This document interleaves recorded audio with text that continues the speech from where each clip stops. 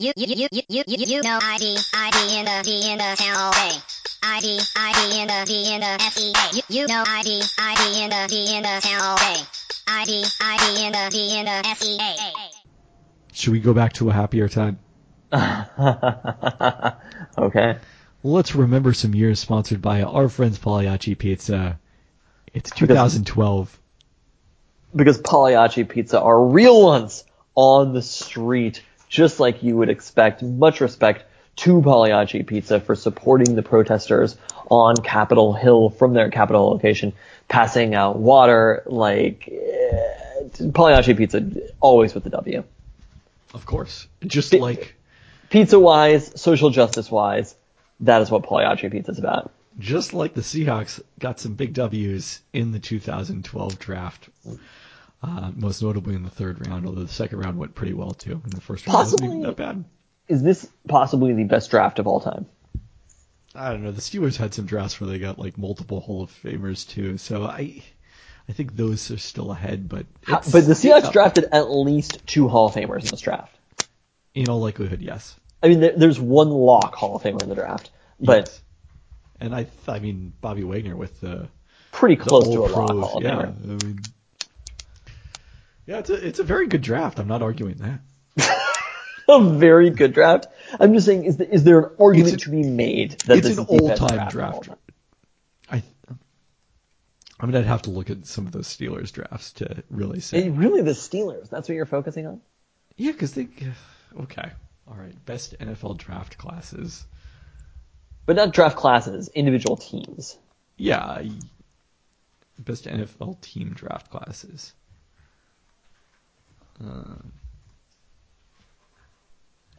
NFL draft, ranking the top 10 team holes of the past 25 years. Well, the Steelers really do come up. I was wondering if the Cowboys... the 70s. Okay, the 75 Cowboys lead this ESPN story. They got Randy White, Hollywood Henderson, several starters, not as many Hall of Famers. It was 74 they got Jack Lambert, Lynn Swann, John Stallworth, and Mike Webster. That's it. That's 4 Hall of Famers. Okay. They won several Super Bowls. They won 4 Super Bowls in the 70s. I think so this 74 draft, Lynn Swann, Jack Lambert, John Stallworth, Mike Webster. Yeah. And then I'm saying Bears 83. I mean, honestly, maybe I don't know history that well, but Jimbo Covert, Willie Gault, Mike Richardson, Dave Dorson, Tom Thayer, Richard Dent, and Mike Bortz. I mean, these guys made up the core of a significant percentage of the 85 Bears. So, yeah, I think they were pretty good. But number 3, 91 Dallas Cowboys, Russell Maryland, Eric Williams, Larry Brown, and Leon Lett. There's no Hall of Fame quarterback in there. But it's not like Russell wasn't the only Hall of Fame quarterback ever drafted. I'm sure other teams drafted a Hall of Fame quarterback in the same year. In years that teams... I'm seeing of all these draft classes, I am not seeing a single Hall of Fame quarterback. And as far as things that we know, Hall of Fame quarterbacks is the most important thing you can draft. True. All right, but first, coming off the 2011 season when their defense had really emerged, but they, still were struggling on offense, the Seahawks went out and signed Matt Flynn to a 3-year, $20.5 million contract, and we were excited. Oh, I mean, Matt Flynn was we see this every year. He was the Week 16-17 superstar. I mean, he'd started 2 games in his career because he'd been backing up Aaron Rodgers in Green Bay, and in hindsight, probably should have just kept Matt Flynn. Probably should have just started instead of Aaron Rodgers. Went 31 of 44 for 480 yards and 6 touchdowns in their 2011 regular season finale against a playoff-bound Lions team. And made $20.5 million in that game. To help the Packers go to 15-1. Okay, so let's talk about Russ going into the draft. So, I don't feel like I paid that much attention to him at Wisconsin, even though I surely watched the definitely cared. I don't want to be a revisionist history person, but I remember going into this draft, caring, wanting the Seahawks. I'm not going to say that it was the only thing that I cared about, but I remember thinking it was one of those things where you're gee, I feel like they should draft that Russell Wilson guy. He had where he really jumped on my radar is the Football Outsiders Lewin career forecast for quarterbacks, which was created by a guy who works for the Celtics now, Dave Lewin, when he was in college, which is kind of funny. He had the highest projection ever for a quarterback in their model, which dealt with quarterbacks who were expected to be drafted in rounds 1 through 3. And so they put an asterisk on him, which it's asterisk season right now, because it wasn't certain that he would be drafted in the first 3 rounds. And then also because part of why he rated so high was he had played so much better as a senior than a junior, and that was after his transfer from NC State to Wisconsin. So it wasn't apples to apples. But also, like, the reason usually they do that is they did the first 3 rounds thing is because you'd get like this Texas Tech quarterback who everyone agreed was not good enough to play in the NFL or at least be a starter, but put up these huge numbers in the air raid and, just would come out with this massive projection. I feel like Cliff Kingsbury, of all people, is probably like the platonic ideal of that. His projection as the head coach.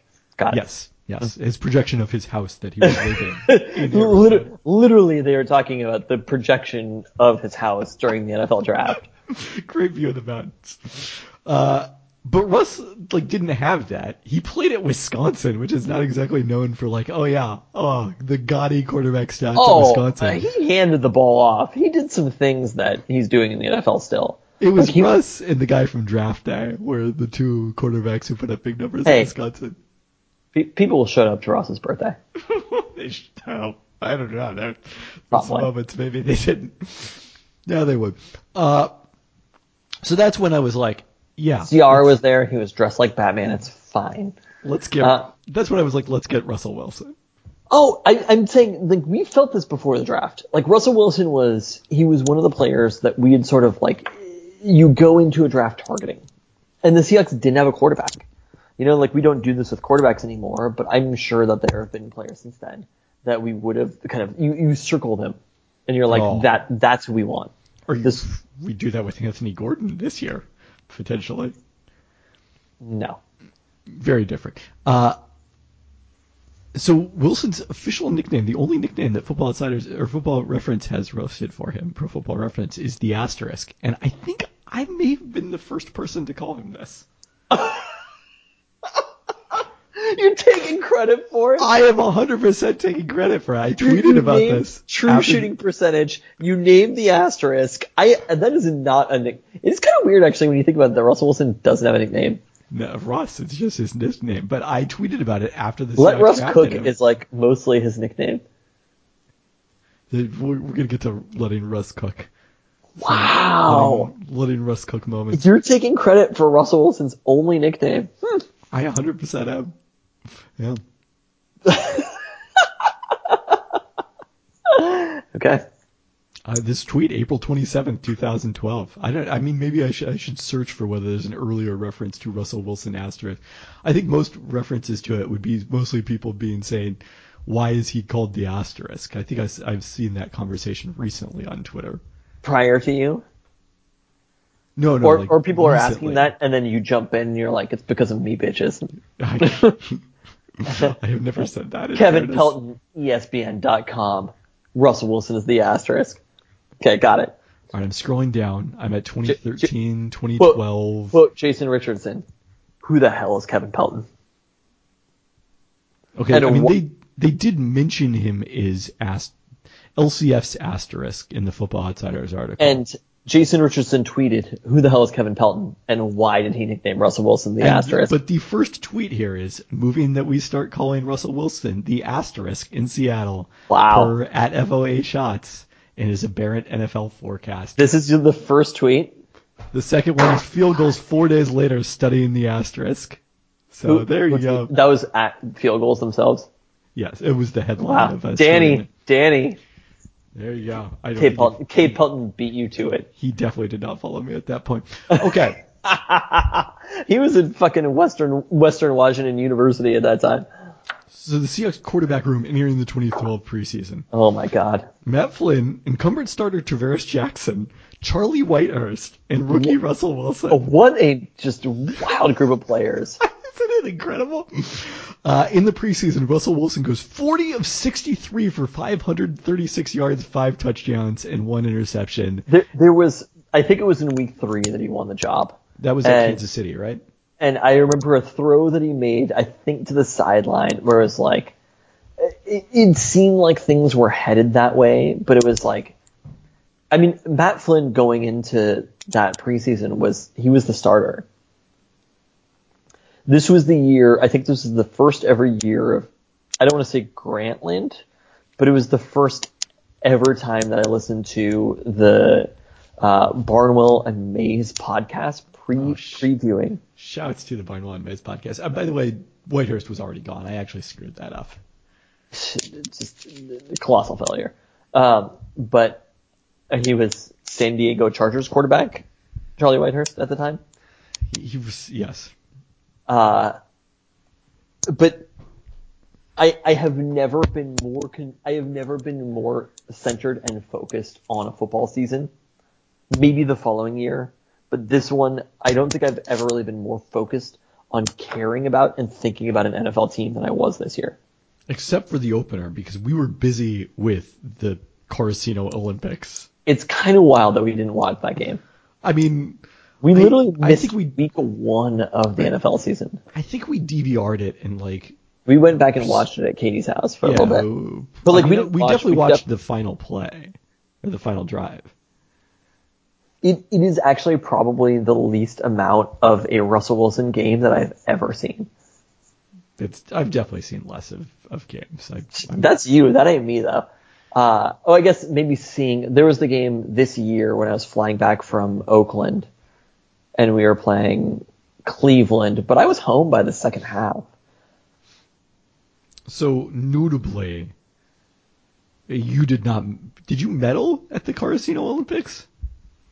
It's fucking bullshit. If we're talking, we don't need to bring up the Carcino Olympics again, but I had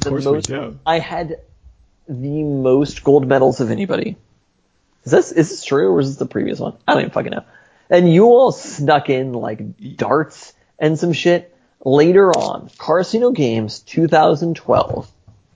I had the most gold medals of anybody involved. And I did not win field goal kicking and darts, which I was rushed. I had a newborn child. You, notably, no children ever. Chris had no children at the time, as far as I recall. I'm out there, first newborn child, competing in the Carcino Games with the most gold medals of anybody, and you're giving it to somebody else? Come on, this is bullshit. I medaled, you didn't. Anyways. Who gold medaled? I don't need Michael. Okay. Here, for the record, I don't want a lot of bronze medals. I don't want a lot of silver medals. When they added up who has the most gold medals, that's what they add up, and that's what matters. Thank you. So the Seahawks ended up losing that game at Arizona 20-16, with Russ going 18 of 34 for 153 yards, including 3 straight incompletions at the 4-yard line. Pete Carroll's favorite game of Russ's career. Oh no! Where he handed the ball off. Early 34 times. No, he actually didn't in the end throw it. But I remember this was the beginning of let Russ cook. But we talked about it at the time where it's like they finally let him go. And there was a period where it was like they really wanted him to hand the ball off a lot early on. Yeah. I mean, we're going to talk about this in a second, okay? I've got a plan here. Okay. So week 2, they crushed Dallas 27-7. And then comes the Fail Mary game. I know that is the Golden Tate touchdown game. Yes. The simultaneous possession game. Is how we do it. Can you believe that was Russell Wilson's 3rd game ever? A 14-12 win over the Green Bay Packers. Man. A stellar performance by the Seahawks defense in this one. Aaron Rodgers, 26 of 39 for 223 yards. He was sacked 8 times. Man, they wish they had Matt Flynn that day. 4 by Chris Clemens, 2 by Brandon Mebane, 2 by first-round pick Bruce Irvin. Seahawks are then moved to 4-2 after a 24-23 win over the New England Patriots. They beat the Packers and the Patriots in a 5-week stretch. This was, at the time, this was the best football moment of my entire life. I was there at the Beastquake.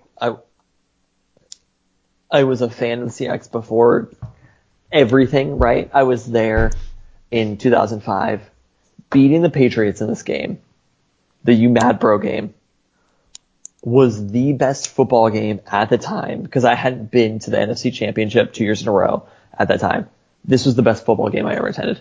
Can you name the 3 receivers who Russell Wilson threw touchdown passes to in this game? I want to say Mike Williams. No, he was not on the team by that point. Oh, Braylon Edwards scored the winning touchdown. No, he did not. He scored the penultimate touchdown. Doug Baldwin, a 24-yard touchdown in the first quarter, and then the game winner, a 46-yarder to Sidney Rice with I was going to say, you didn't even give a fucking chance to say Sidney Rice. Okay, here's the thing, though. At the end of the first half, there was an intentional grounding where Tom Brady threw the ball as hard as he could, just straight through the back of the end zone. And I was like, that is an intentional grounding. And I never thought in a million years that they would call that against Tom Brady of all quarterbacks. And they did. And that was just it was a wild moment. But beating the Patriots, when you have, things were starting to bubble, right? And then Sherman with the You Mad Bro. We couldn't see this being at the stadium, but it was all of a sudden, Richard Sherman went from pretty good cornerback to one of the most important players in the NFL in that day. I mean, the stage was set for the Michael Crabtree, I'm not going to, sorry receivers or whatever, a year later started in this very second. This was when the story of Richard Sherman started. Was this very game. And for the team in general, it was the simultaneous possession game was one thing. Beating the Patriots straight up was the most important win in the early stages of this Russell Wilson, Pete Carroll dynasty. So that game gave the Seahawks so much momentum that they went out the next week and scored 6 points at San Francisco on Thursday Night Football in a 13-6 loss, with Russell Wilson going 9 of 23 for 122 yards and 3 completions in the second half. And that's when the bench Russell Wilson talk reached its crescendo on local talk radio. Wow, I literally do not remember that game. I remember watching it at Spitfire for some reason. Oh, damn. Shouts to Jerry Everard. Owner of Spitfire, who we have not wow, oh fuck, me and Chris watched this game together before a Sounders match. Is that right? I mean, plausibly, it would have been a playoff match for sure. Me and Chris were together watching this game, and it was so frustrating. We were at Spitfire for a while together, right? Were we? I think we were. Maybe. Oh, man. Wow. Whew. Okay. Anyway, that was... I actually, now that you mentioned that, remember that game. And me and Chris were watching. I don't know why we were together, but we were all at Spitfire, and it was really frustrating. The Sounders were not playing, as it turns out. I mean, that was also, the MLS regular season is very long. They were still in the regular season. And maybe we just, for whatever reason, met each other there. But I think we all met at Spitfire. I think it was partially not wanting to drive home through traffic for a Thursday night game at that point. Yeah. Anyways, so by that point of the season, Russell Wilson had averaged 7 yards per attempt with 7 interceptions in 7 games. I recall Hugh Millen really vocally supporting Matt Flynn. Said he was going to eat his hat if Russell Wilson became a good quarterback. So at this point, I did an analysis of how well Russ was throwing the ball in rushing situations. You're never going to believe this, but they were passing just 39% of the time on 1st and 10 or 2nd and 3rd or 3rd and short. But that was by far his best results. And the Seahawks needed to let Russ cook.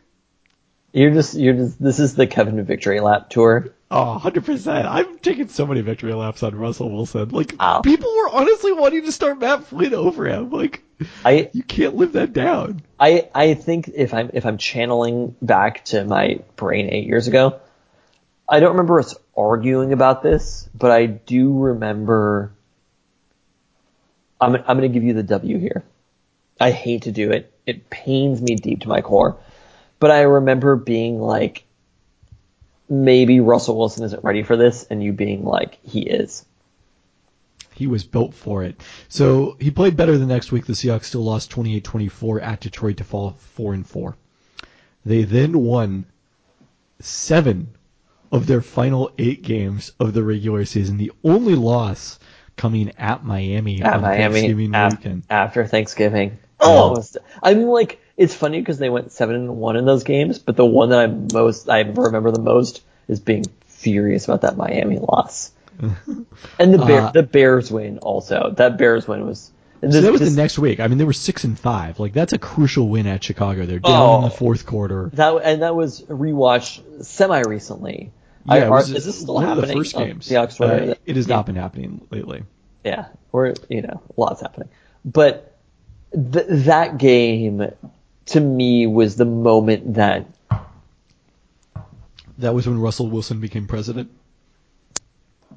But actually, yes. Not in a joking way. It was like, but it wasn't when Russell Wilson became president. It was when Gus Bradley and Pete Carroll were like, "Fuck it, we're running the read option."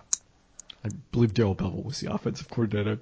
I don't know that Gus Bradley had that kind of influence on the offense. Gus Bradley, that Darrell Bevell and Pete Carroll were like, because it was off a bye, right? No, it was the week after.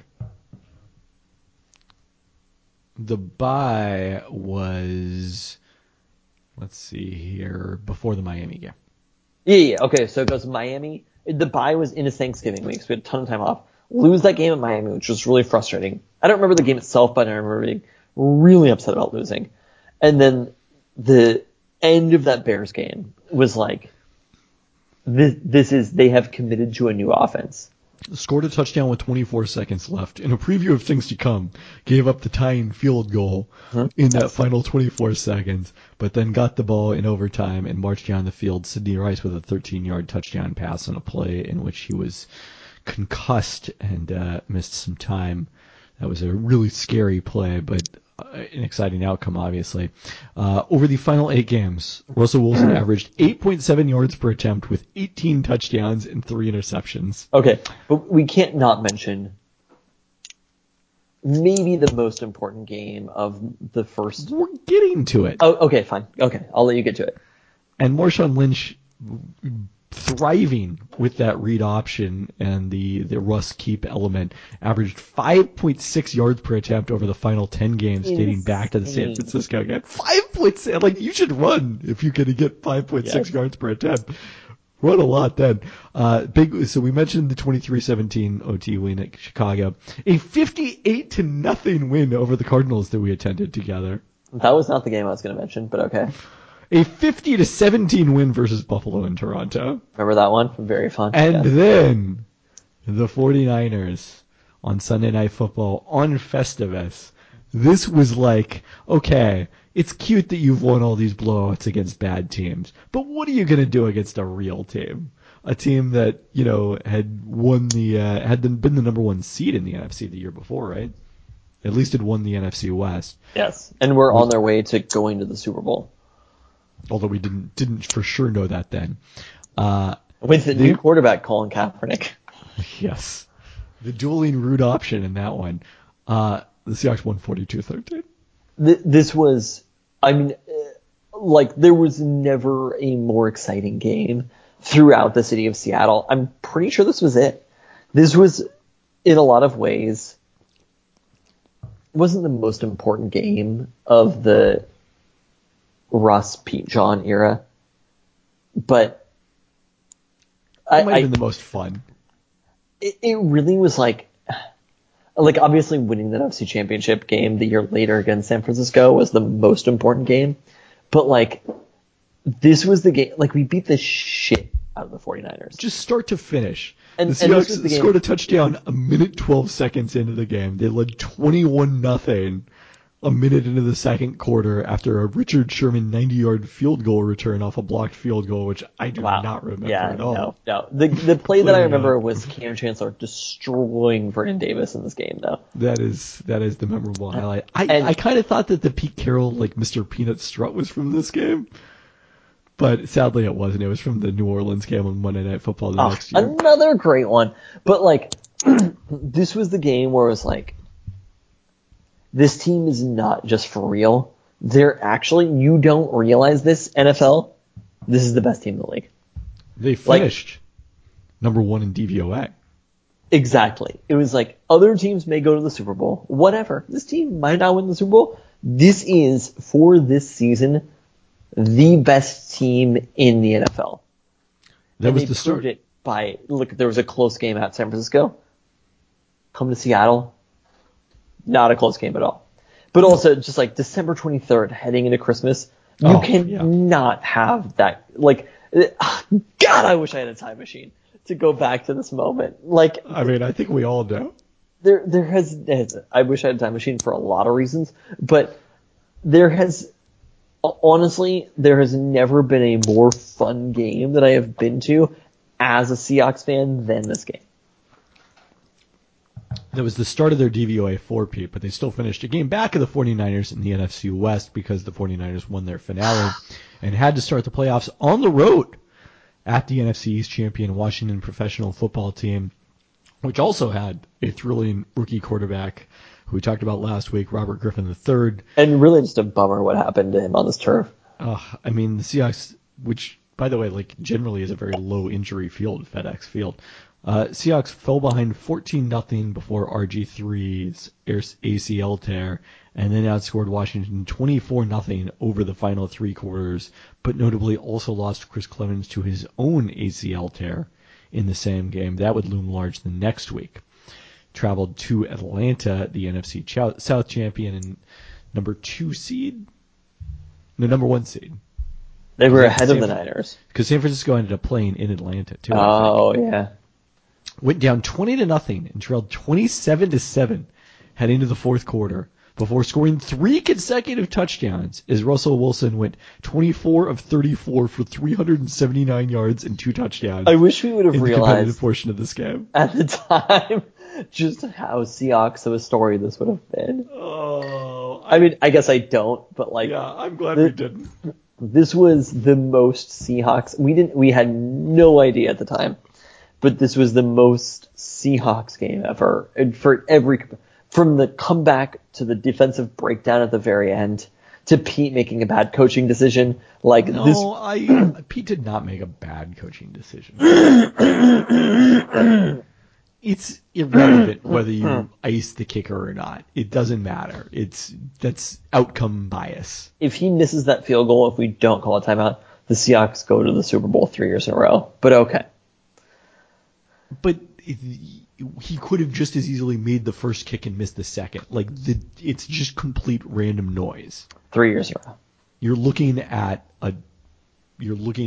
the night sky and seeing patterns. I just don't exist. I don't believe that the Seahawks, if they were to somehow have won this game, I do not believe that they go into San Francisco and lose. I agree. So they left 31 seconds on the clock after the go-ahead touchdown to give them a 28-27 lead, giving Matt Ryan time to throw 2 passes and get 41 yards to set up How Matt did that Bryant's fucking happen? Was this winning 49 Who yard was field this goal. on? What happened? I mean, they had no pass rush at that point because Clemens was out. And guess what? Then they signed fucking Michael Bennett and Cliff Averill the next year. It was a great decision. It is such a bummer that happened, because to me it's the Seahawks team that I actually care the most about. Oh, same. It's my favorite Seahawks team because I enjoy the climb more than I enjoy the mountaintop. Well, this and the next year are clearly the 2 most defining Seahawks teams that have ever happened. But because look, the mountaintop includes Cliff Averill and Michael Bennett, which is a lot more fun than rookie Bruce Irvin and Chris Clemens being injured. This And game came out of nowhere. The 2013 team, we expected them to win the Super Bowl. And like, obviously you're realistic about it and it's not like we weren't excited, but it wasn't the same as the like newness of 2012. 2012 was, I mean, you go from being an 8-8 team to being, I don't want to say. It's like your first love. Yeah. You'll find out about that soon. This was the most important Seahawks team of my entire life. Excluding nobody. They won the Super Bowl in other years. They win the Super Bowl in other years. I have never cared about a Seahawks team more than I did about the 2012 Seahawks team. I remember being so excited to watch the Pro Bowl because it was just like, this is an opportunity to watch Russell Wilson play football. Yep. And any of those are great. This is the thing. So the football offseason is very long. And I remember the second they lost to the Falcons, it was like, I want to time travel forward to the beginning of the next season. Because it was just like, we knew we had the best team. And this is not retconning. This is not looking back on it like, because they did win the Super Bowl the next year. We knew in that moment that this was the best team in the NFL, because they weren't the best team in the NFL in 2013. They were also, but they were going to be. We knew that they were the best team in the NFL in 2012 too, and they just happened to lose a game. Well, I mean, also they just started slowly. Like, it took a while because they had a rookie quarterback. But like, all right, it was this offseason. It went by like instantly because it was like, bring me more football. And you were so excited about it. You were like, hey, let's start a podcast. I mean, literally never at any other point in my entire life have I ever been this excited about a sports team in between the 2012 and 2013 Seahawks teams. You don't think you were more excited about the 95 Mariners? No. I was 10 years old. Like, yeah, that's the point. You were 10 years old. I mean, to me, like 94 Sonics is the peak of it, because then they broke my heart, and it's never going to be quite the same. No, this is it. You're wrong. You're just wrong. You're wrong.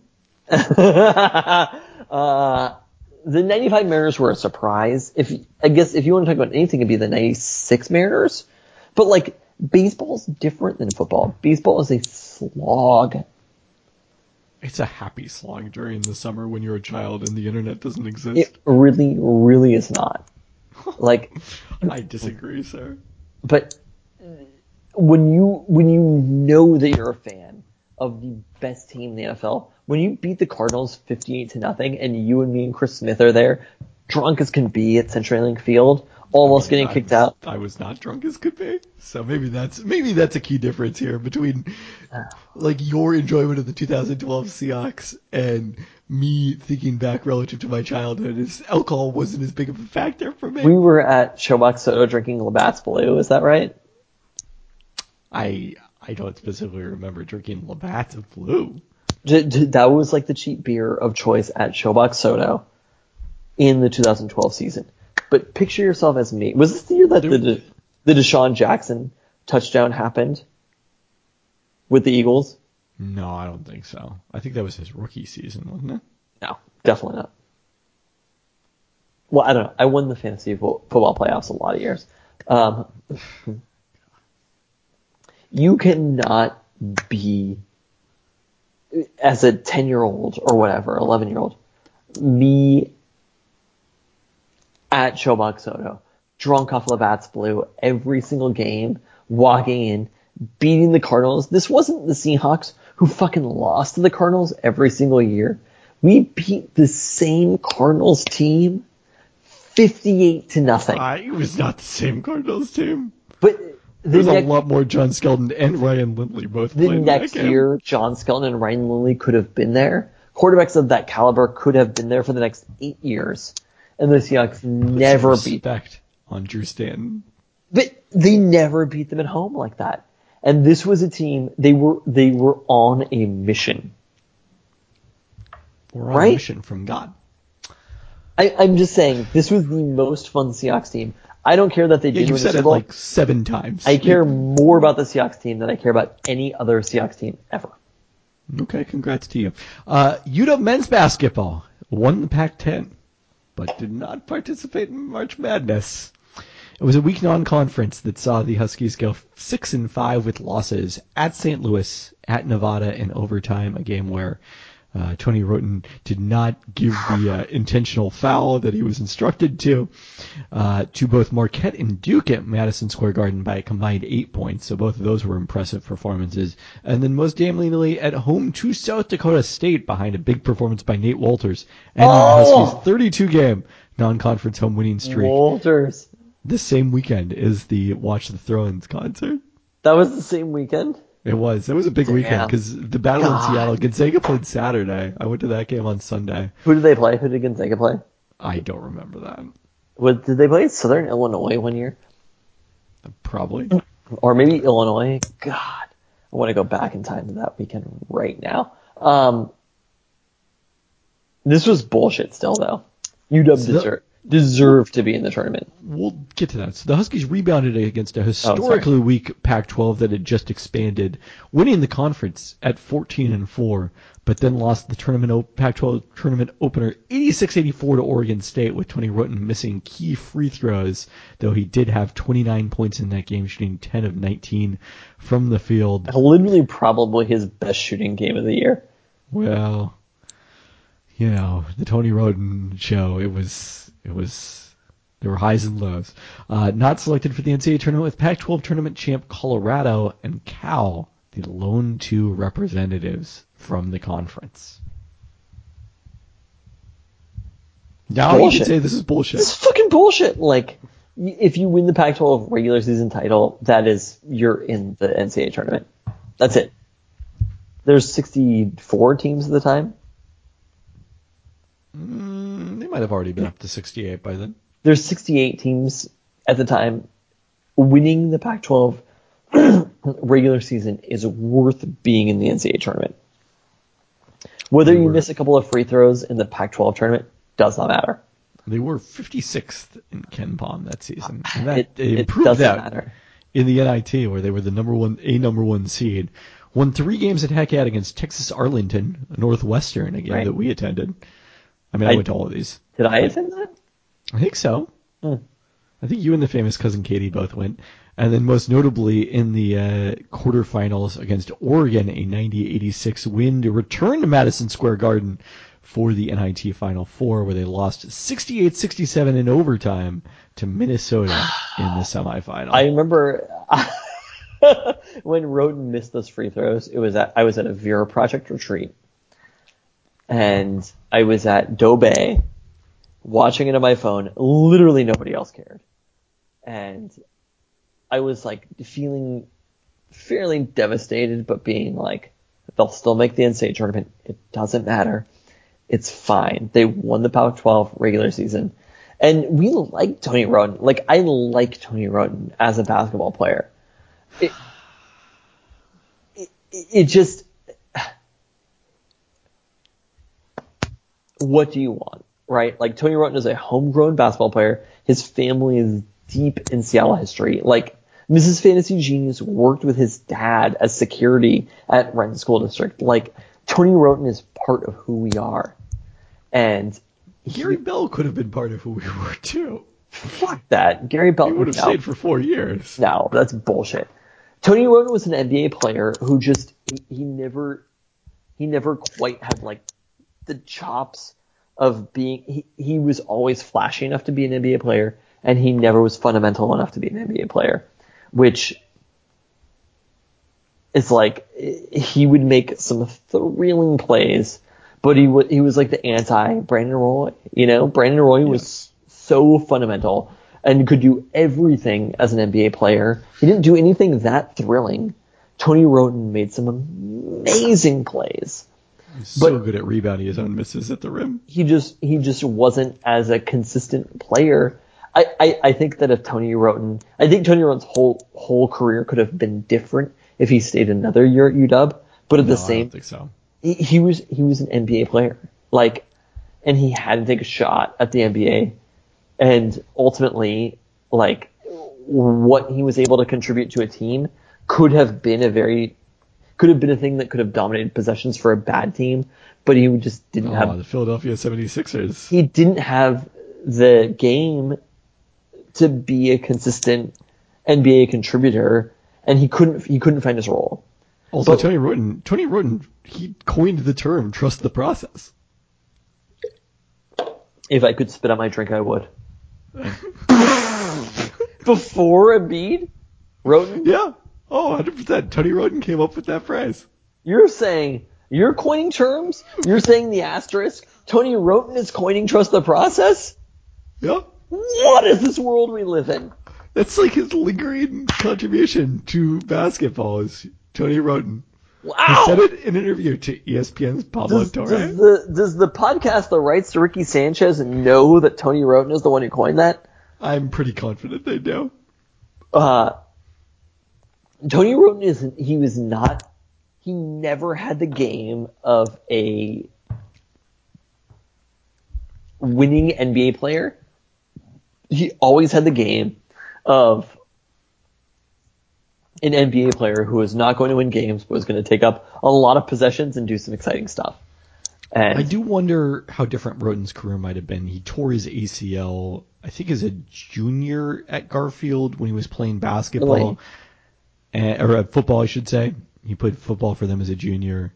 I remember Joshua Smith, who was the same class, who ended up at UCLA. I think he had a football injury too. That was the big man? No. Yeah. From Kentwood? Yeah. That was a big year for Kent. They had Gary Bell at Kentridge and Joshua Smith at Kentwood. Dude, Josh Smith at Kentwood. He was always undersized, but he was a monster. Playing against UW. He was like 6'8", but he was a beast.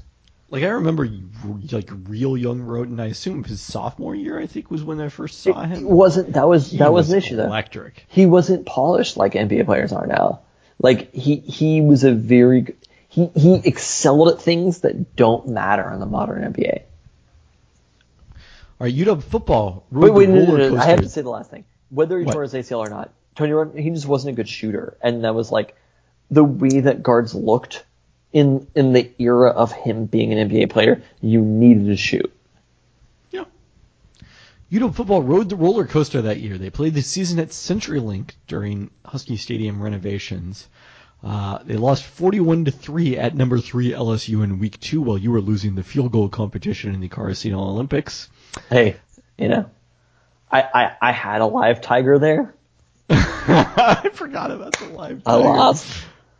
Then they bounced back with a 17-13 Thursday night win over number 8 Stanford High by a 61-yard Bishop Sankey touchdown on the final play of the third quarter and a game-winning touchdown to Kason Williams. Leaping over defenders. With 4:53 left, it was the Huskies' first win versus Stanford since 2007. They lost their next 3 at number 2 Oregon versus number 11 USC. I wrote down UCLA for some reason. And at Arizona because Sark could never win in the desert. And then won their next 4, highlighted by a 20-17 win over number 7 Oregon State. They played 4 top 11 teams that year. It was a very difficult schedule. Before losing the Apple Cup 31-28 in overtime at Wazoo after Travis Coons missed a 35-yard field goal at the end of regulation. It was the only Mike Leach win over UW. Wow. So Mike Leach never defeated Chris Peterson, but had that one win over Sark. Sark solidly controlled that matchup too, but had that one loss, which I remember listening to that field goal as I was driving to Portland to go to a Blazers Timberwolves game, and that was a tough one. Which team was Brandon Roy on? He was on neither, as it turned out. We'll get to that. That win, the Kason Williams touchdown with him leaping over to the defender at CenturyLink. Oh, no, actually, I'm wrong. He was on the Timberwolves at that point. Us in the 200 level. The worst seats we basically ever had for a Husky game. That was thrilling stuff. They were in the black jerseys. You remember that? Yeah. I added in the notes. God. I didn't mention it. That was good shit right there. It was like Kason Williams before. This was Kason before he got hurt, right? Or was this post-injury Kason? No, I think this was before he got hurt. I think this is his junior year. Man, Kason pre-injury, he still would have been a great NFL player had he stayed on the Seahawks. But if they had freed Casey Williams, of course. But Casey, before the injury, was destined to be a great NFL player. So the Huskies ended up facing number 20 Boise State and some coach named Chris Peterson in the Las Vegas Bowl and lost 28-26 in a Broncos field goal with 1:16 remaining. That score aside, the defense dramatically improved under new defensive coordinator Justin Wilcox, who replaced the controversial Nick Holt. But offensively, Keith Price took a step back, going from 67% accuracy and 8.5 yards per attempt as a sophomore to 61% and 6.3 yards per attempt as a junior. I wonder what I honestly have no idea what happened. I feel like it's such a Pac-12 story, or just a college football story. Because his next year would go much better, as we'll get to. We won't get to, I guess we won't. Go back and listen to the Pelton Cast from 2013. We're doing 2013. Fuck you. We already did a sports year in review and music year in review. We did not. Nobody listened to that. Well, nobody listens to this. The Sounders reversed some trends in 2012. They finally lost the U.S. Open Cup, but actually won a playoff series in the MLS Cup. They once again reached the U.S. Open Cup final, but lost on PKs at Sporting Kansas City with the score tied 1-1 after extra time. Sounders finished third in the West despite the second best goal differential in MLS at plus 18. They had a high-scoring duo that season of Eddie Johnson, newcomer, with 14 goals, and Freddie Montero with 13, the longtime Sounder. Beat RSL 1-0 on aggregate in the conference semifinals, getting the only goal from someone named Mario Martinez, who has completely been lost to history for me in the second leg on the road. Mario Martinez was on the Sounders? Yeah. Okay. I don't know what Mario Martinez you're thinking of, but it's not him. Advanced to the Western Conference Championship with home field over the LA Galaxy, but lost 3-0 in the road leg at Carson and could claw back just one goal at home. It was the end of the year an era for the Seattle Storm, who traded Swin Cash to Chicago in January for the number 2 pick used on Shakita Strickland. They prepped for the first half of the season without Lauren Jackson, who was preparing for her final Olympics with the Australian national team, and started the season 1-7 before recovering. They headed into the Olympics break 9-10, but really, despite Lauren's return, were not that much better afterwards. Going just 7-8, is she was limited to playing 9 games and averaging 18.6 minutes while dealing with injuries. It was the Storm's first below 500 finish since drafting Sue Bird in 2002. They still made the playoffs as the number 4 seed in the West in a matchup with the last 2 champions with the Minnesota Lynx. Won Game 2 in double overtime after Lawrence game-tying 3 in the closing seconds of regulation, and then had the ball down 1 with 3.3 seconds left in Game 3 at Minnesota. But LJ missed the shot on the final play of her WNBA career, and also my final game as a Storm and boy after 10 seasons with the team. Real end of an era. There we go. Was it 2012 that you started working at ESPN? It was the end of 2012. Boxing Day 2012 was my first story about Austin Rivers having the worst warp in the league. Yeah, I don't know if that aged well. I mean, it was true that he had the worst warp in the league. So people think Austin's had a better career than he's had. You started working at ESPN in the year 2012. Correct. And they had approached you, they flew you to Bristol or whatever this year. Yes. Ow! Yeah. It was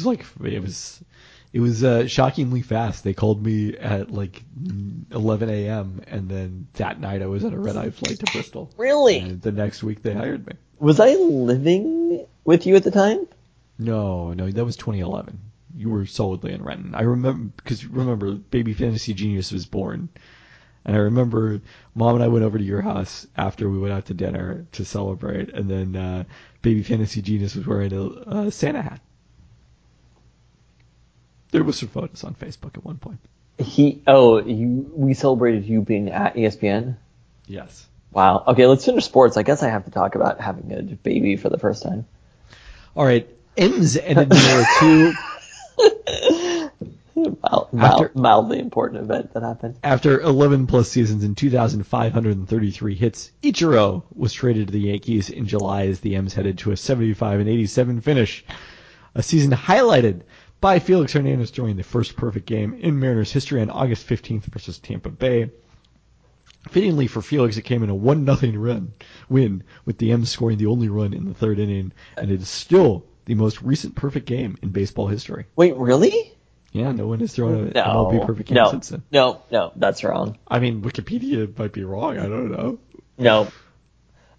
That's crazy, because I feel like there was an era where there was constant perfect games. Correct. And this just was the last of them? I guess so. Well, the Armando Galarraga game was after? No, that was earlier. I think that was 2010. They just were talking about SportsCenter the other day. Really? Wow. Okay, so I'm looking at this and I'm seeing Felix Hernandez is the last one. Yeah, it was 10 years ago, Armando Galarraga. June 2nd, 2010. Wow. Okay. Wow. So, for that matter. That's kind of cool, actually. Yeah, good for Felix. Also, the Blazers ended an era. At the end of 2011, after the lockout, they used the amnesty provision to waive Brandon Roy, who announced his retirement, which he briefly came out of to try to play for Minnesota, but I think he managed like 6 games with the Timberwolves. I guess 2012 was the year I saw him play in the crossover, back when it was at like the Garfield Community Center. Damn. Before he was the coach. Yeah, whatever the name of that community center is. And I remember going there and tweeting about his game, and Blazers Edge ran a piece about it. It was very exciting at that point, and then that comeback did not last very long. The Blazers used their resulting tax flexibility to add Seattle native Jamal Crawford as a replacement for Roy, and started 7-2 before losing steam and dropping to 20-23 ahead of the trade deadline. They had a busy day. They fired Nate McMillan. They waived Greg Oden. They traded Marcus Camby to Houston for expiring contracts and a second-round pick, and then they traded Gerald Wallace to the Nets for expiring contracts and a top 4 protected first-round pick that later in 2012 they would use on Damian Lillard. Why? What? I mean, this was obviously a great moment in Blazers history. Oh, and this great moment in Blazers history directly translated to a great moment in Seattle history. That's correct. In 2019. Dame Lillard, I love Brandon Roy as a basketball player. Dame Lillard is the most important basketball player in Portland history. I don't know if I'm going to go that far. Fuck Clyde Drexler. Like, Bill Walton won a championship there. Clyde, yeah, Dame's not there yet. Dame Lillard is the best basketball player to ever play in the city of Portland. Bill Walton won MVP in a season he played like 50 games. No, was pretty damn good. Okay, that's great for your 60s, 70s basketball. Like, come on. Dame Lillard was playing when there was real competition. He was playing a real sport at a real time. And Dame, at least as the impact of basketball in the city of Portland affected the city of Seattle, Dame Lillard is the most important player in the city. Bill Walton's injury in the 78 playoffs affected the city of Seattle, but that's an entirely different story. Didn't fucking matter. Team still moved.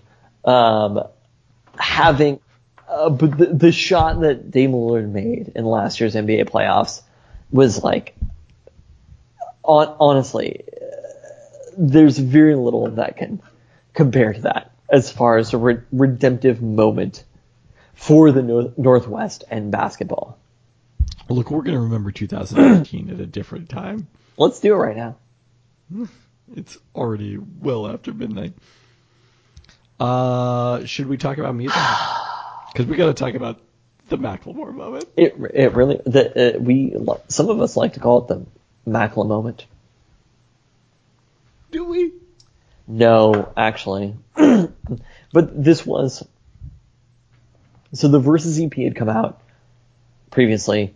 Macklemore definitely leveled up. Like, we've known Macklemore for a long time. Me and Mrs. Fantasy Genius used to joke with Katie and Ben as like Macklemore was the dude who would stand in front of us at hip hop shows, and every single hip hop show you'd be at, you'd be like, oh, there's Macklemore in front of us, which is like, it's wild to think about now because Macklemore is a very, very famous person, but it was like every show you'd be at, whether it was a national show, local show, whatever, wherever you are, Macklemore's in front of you. And obviously I'd gotten to know him as a person, and the Versus EP had come out. He definitely elevated who he was as an artist, and it felt like things were moving in the right direction. But there was definitely a moment. So I went to the Thrift Shop, was the first single from The Heist. And they did a video premiere at the Crocodile. So if you recall the Thrift Shop video, there was him, he's popping tags or whatever. He's at the Goodwill, he's going through the bins. There was like 40 people there, right? Really? And, oh yeah. I mean, you can't, Macklemore wasn't famous. Like this was not, the way that you're viewing it is Macklemore the famous person. This was Macklemore the local rapper, right? And I remember hearing the song and being like, this is a cool song. But oh, that video is by my guy John I. Yeah, John filmed the video. It's like Halls is in it. It's very interesting. Like, it was a cool moment. But also I remember being like, there's swearing in the chorus. I was like, it'll never translate. I distinctly remember saying that. And then by the time the next video came out for Can't Hold Us, the whole world had changed. So the next video came out and he was like, we're doing a party for the Macklemore fan club, a pizza party for the Macklemore fan club. It was at Columbia City Theater. And this wasn't 40 people of fucking music industry people. This was packed at the Macklemore video premiere at Columbia City Theater for Can't Hold Us. And it was like the moment had happened in that time period between Thrift Shop and Can't Hold Us. The moment had already started, right? And so like I went to both of these and it was like, oh, Macklemore matters now. And by the time we were there, it was like, I remember seeing it and I wasn't in the very front. I wasn't one of 40 people. It was like, I was pushed to the back being like, oh, this is kind of weird. There's people in the like snow in the desert in Seattle at like the Memorial Stadium when the Can't Hold Us video happened at Columbia City Theater in that premiere. But this was like the first inaugural Macklemore pizza party, and it was the Can't Hold Us video, and it really was just like, okay, we're kind of feeling that this moment is happening, and then Can't Hold Us hit Cube, and then Can't Hold Us hit national radio, and then Can't Hold Us was the first. Well, Thrift Shop was first, but Can't Hold Us was the one that pushed beyond. Broke through? Yeah. Was it? Yes.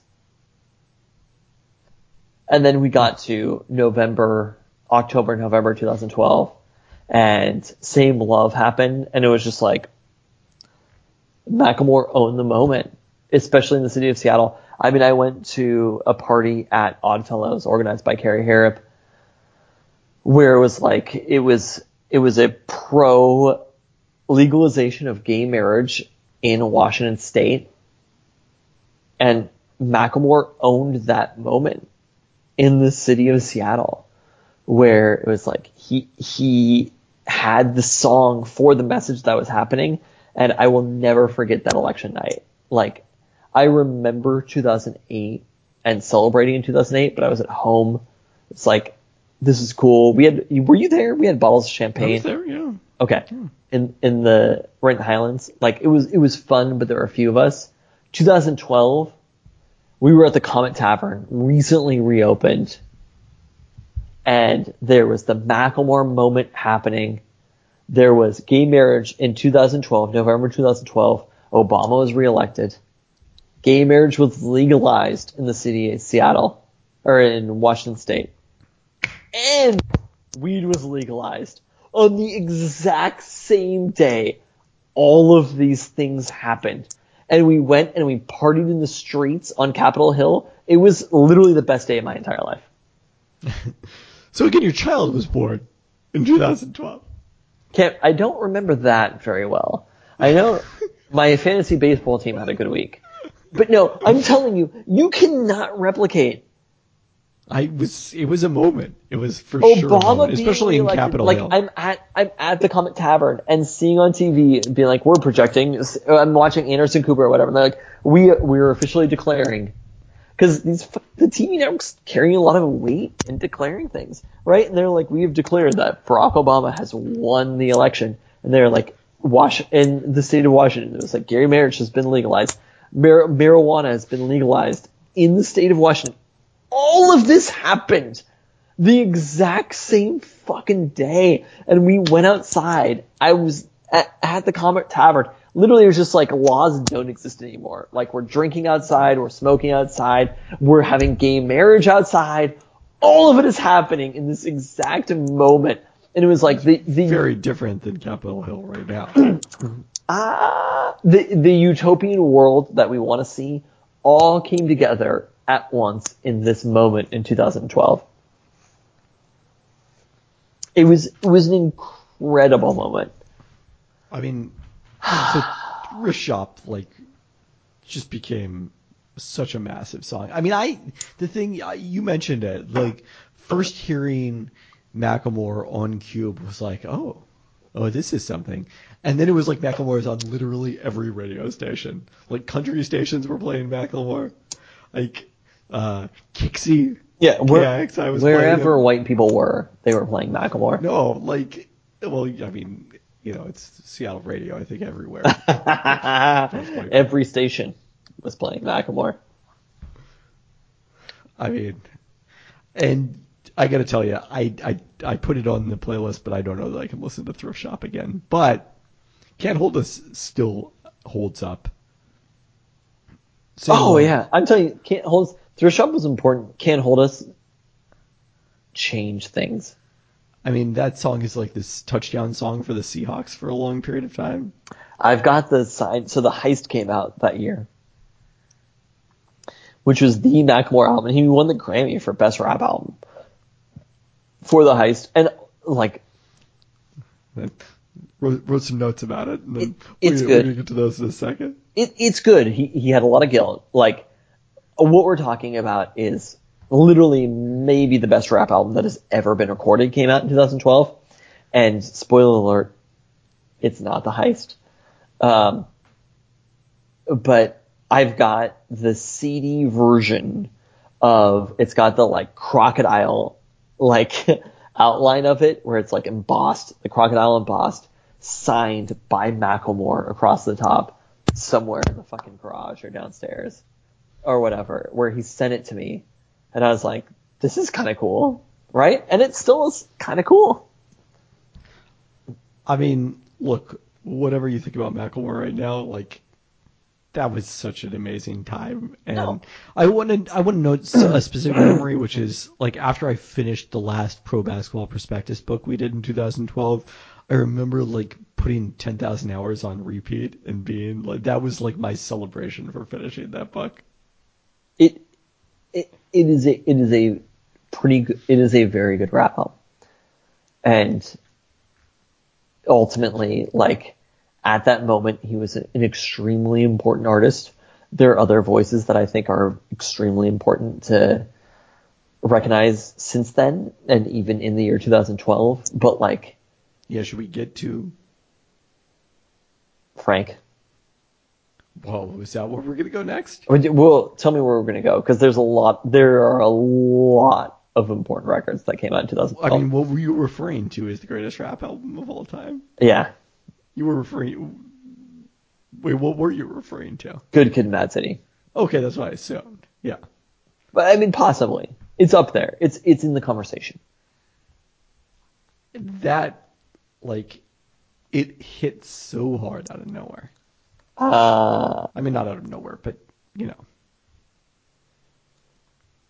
So we talked about this before. He played Bumbershoot, and I remember being pretty skeptical. Whoa. Skeptical? Wait. Re-record that. I remember being pretty skeptical about Kendrick Lamar. Katie was Section 80 Kendrick Lamar. Katie was very into. And I was I remember being in Vegas me and Ben and Katie and Mrs. Fantasy Genius. And Katie was just like, yo, Kendrick Lamar is the shit. And I was like, no. Nope. I was like pretty anti. I'm willing to admit it, that I felt like Section 80 was just not my shit.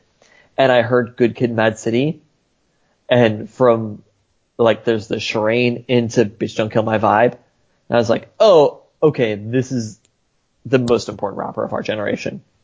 You don't even need to get like, you get to Backseat Freestyle and you're like, it's solidified, but by the time you get 3 tracks in, it would be indisputable that Kendrick Lamar is the most important rapper of our generation. And it's like, there's other rappers who are more popular. Drake is more popular, whatever. Kendrick Lamar is at obviously another level, both skill-wise as a rapper. He's probably indisputably the best rapper maybe of all time. And then also, as far as the message goes, again, maybe the best rapper of all time. Like, there have been rappers who have been more fun than Kendrick Lamar. But beyond that, it's really hard to dispute what he is doing. And if there was anybody who was carrying on the legacy of somebody like Tupac, it is Kendrick for sure, 100%. It's hard to believe he used to be jealous of Aaron Aflalo. And the Aaron Aflalo, 100% Aaron Aflalo references. The most Aaron Aflalo references. But that's what makes it tight. Like, when he said that, when he's like, I used to be jealous of Aaron Aflalo, you're like, hell yeah, Kendrick. You're like, that's the real shit. That's what I want to hear, right? Like, I want to hear what it felt like to be there in Compton in the, whatever, year 2008. Something like that. Like, it was earlier than that, because Aaron Aflalo was in the NBA in 2008. Was he? Remember seeing him at All-Star Weekend that year. He was like, when he raps, I used to want to be Aaron Aflalo, though. You're like, I gotta say where I saw Aaron Aflalo at All-Star Weekend though. Where? It was at the Popeyes in New Orleans. Damn. Number 1 chicken sandwich too. But when he raps, I used to like, when you hear that, Good Kid, Mad City, every single song is incredible. But when he raps, I used to want to be Aaron Aflalo, you're just like, God damn, Kendrick. It's like, you're so far beyond the rest of us. You know? Like, this is a rap album that is incomparable to basically any rap album that has ever existed. And I remember when the Seahawks won the Super Bowl, spoiler alert, for the next year, we were listening to Money Trees, drinking, oh my god, what's that cinnamon sugar liquor? I thought I was drinking Skittles and champagne. Oh, no, we're not talking about Katie's house. We're talking about when we went to the fucking SeaTac. I'm not sure. I wasn't partaking by that point. You weren't? Oh, Fireball. We were drinking Fireball, and it was like, we were in the South Side. Look, there's Katie's house and there's the South Side. They're different places. And people were passing around the 5th of Fireball. There was like a quarter of it left. Maybe we'll talk about this later. Maybe we'll talk about this next year. But Money Trees by Kendrick Lamar was playing. The Fireball was being passed around. And I remember it was passed to me, and I was just like, I'm drinking all of this. I'm drinking a quarter of the bottle. I was like, the Seahawks won the Super Bowl. Money Trees is playing. There's no better moment that's coming. And I slept in a dog bed that night. But there is no better moment. And an infant child at that time. Yeah, fuck that. I slept in a dog bed. I don't care. The Seahawks won the Super Bowl. And I drank a quarter of a 5th of Fireball. 2 Money Trees by Kendrick Lamar. Look, I've had about 1,000 children since then. And the Seahawks have not won the Super Bowl since then. So thank you. Indisputably accurate. Oh my god. Should we talk about Channel Orange? God damn. 2012 really hits. It's weird because, like, I was going along in 2012 and I was like, wait, there's no good music this year. And, wow. Then all of it was released in the back half of the year for some reason. Oh, Channel Orange was not the back half of the year. It was June. But All right, fine. Channel Orange was the one that was already on the list.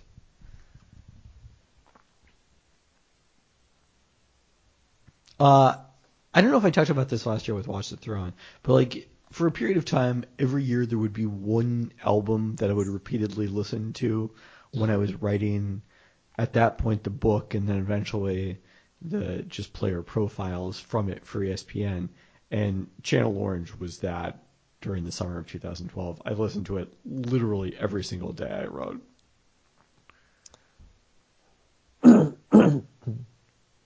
I don't. You don't what? I listened to Channel Orange when it came out pretty much nonstop. So there was a message from Frank where he was just like, I am a gay man, basically. Where he was like, it was like iPhone message at the time, like 2012, where he was like, my first love was a man. And you see that and you're just like, what is going on? Right? Because like, this was the era of hip hop where that wasn't common in 2012. This wasn't a normal thing to see. His Macklemore address in Sam Love. Let's actually not invoke Macklemore when we're talking about Frank talking about Channel Orange, but yes, like this was Frank as a young, cool black man is so different than Macklemore and his co-opting the culture or whatever. This was Frank being like, my first love was a man. Making the point that he said, I would think hip hop hates me in that song. That was the point I was making. There's a big difference, but it's okay. When I read that, I was just like, I read through the iPhone notes that Frank put out, and it was like, oh, What an era for iPhone notes. oh shit. Dude, iPhone notes are undefeated 2012 through 2019, maybe. But like, reading that, I was just like, damn, Frank. Okay. I was like, I like Nostalgia Ultra, but this is the most important artist of our generation. And consistently, like, I remember so many moments from that summer where it's like, Channel Orange is all that I care about. It was like Pink Matter, Forrest Gump, oh my god, Pyramids. Yeah. It was like, when he talks about pyramids, like as a person who's been to Vegas where she's working at the pyramid at night, I was like, oh, Luxor, that's pretty tight.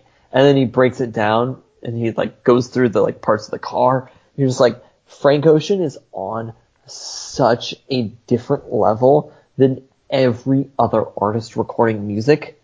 There's literally no way that a human being can record more important music than Channel Orange. Until, of course, Blonde came out, which made somehow Channel Orange sound bad. But, like, he was so far beyond what anybody else was doing. You know? Like, we talk about now what Tyler, the Creator, whomever, is doing in mainstream pop music. Frank Ocean, in 2012, was where everybody else is in 2020. Like... Yeah. Channel Orange is, it's not my favorite Frank Ocean record. I still am, I'm a Blonde stan, but like, It is my favorite. and Channel Orange is like the pop version of Blonde, but like, he gets denser, he gets a little bit more outsider when it comes after that, but like, there's songs on Channel Orange where like, when we're done recording this podcast, I'm just going to plug these headphones into my phone and I'm going to listen to them. I'm going to listen to Lost, right? And it's going to sound incredible. What Frank Ocean achieved on Channel Orange is what basically no other artist has achieved before or since then. We're talking like on the comparable level of like, this is his Blonde on Blonde or whatever. Like, this is at the level of the most important records that have ever existed. Both this and Good Kid, Mad City came out in the exact same year as insane. Anything else we need to discuss 2012 music? God, I'm just Frank. He just gets better. How does that happen? I feel like we can move pretty quickly through the other aspects of it. TV, Veep debuted in 2012. If you want to talk about Veep. So good. Can I just say Bad Religion is just like, I have to come back to Channel Orange. Bad Religion is like, when you hear that and you're like, you read the note from him talking about, he's like, my first love was a man. And then you listen to Bad Religion and you're like, I can project out all the feelings that you're expressing from this. Just like, it set up the next decade of music. So Veep? Yeah. Person from Seinfeld. Oh. Totally Oh, the new adventures of old Christine person. That's what I think I've heard. No, dude. Like, occasional Curb co-star. Veep is incredible. The cast, Gary Cole, Jonah from Veep, right? Tony Hale, like the rest of the cast. I feel like, I mean, they really struggled with, because politics became pretty questionable by the end of it. Like, politics wasn't a fun thing to discuss by the end of Veep. But the, like, vulgarity of Washington, I think they did a very good job of encapsulating it in Veep. Any movies you want to talk about from 2012?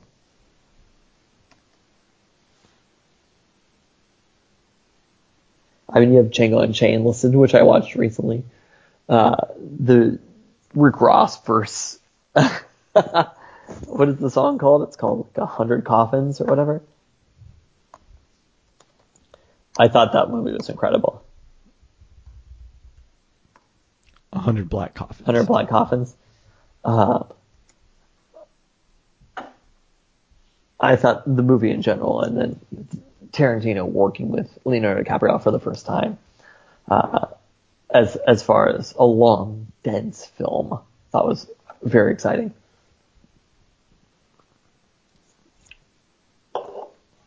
It's not Channel Orange though. Who cares? Arts of 2012. On that note, Thanks so much for listening. thanks for listening. Thanks.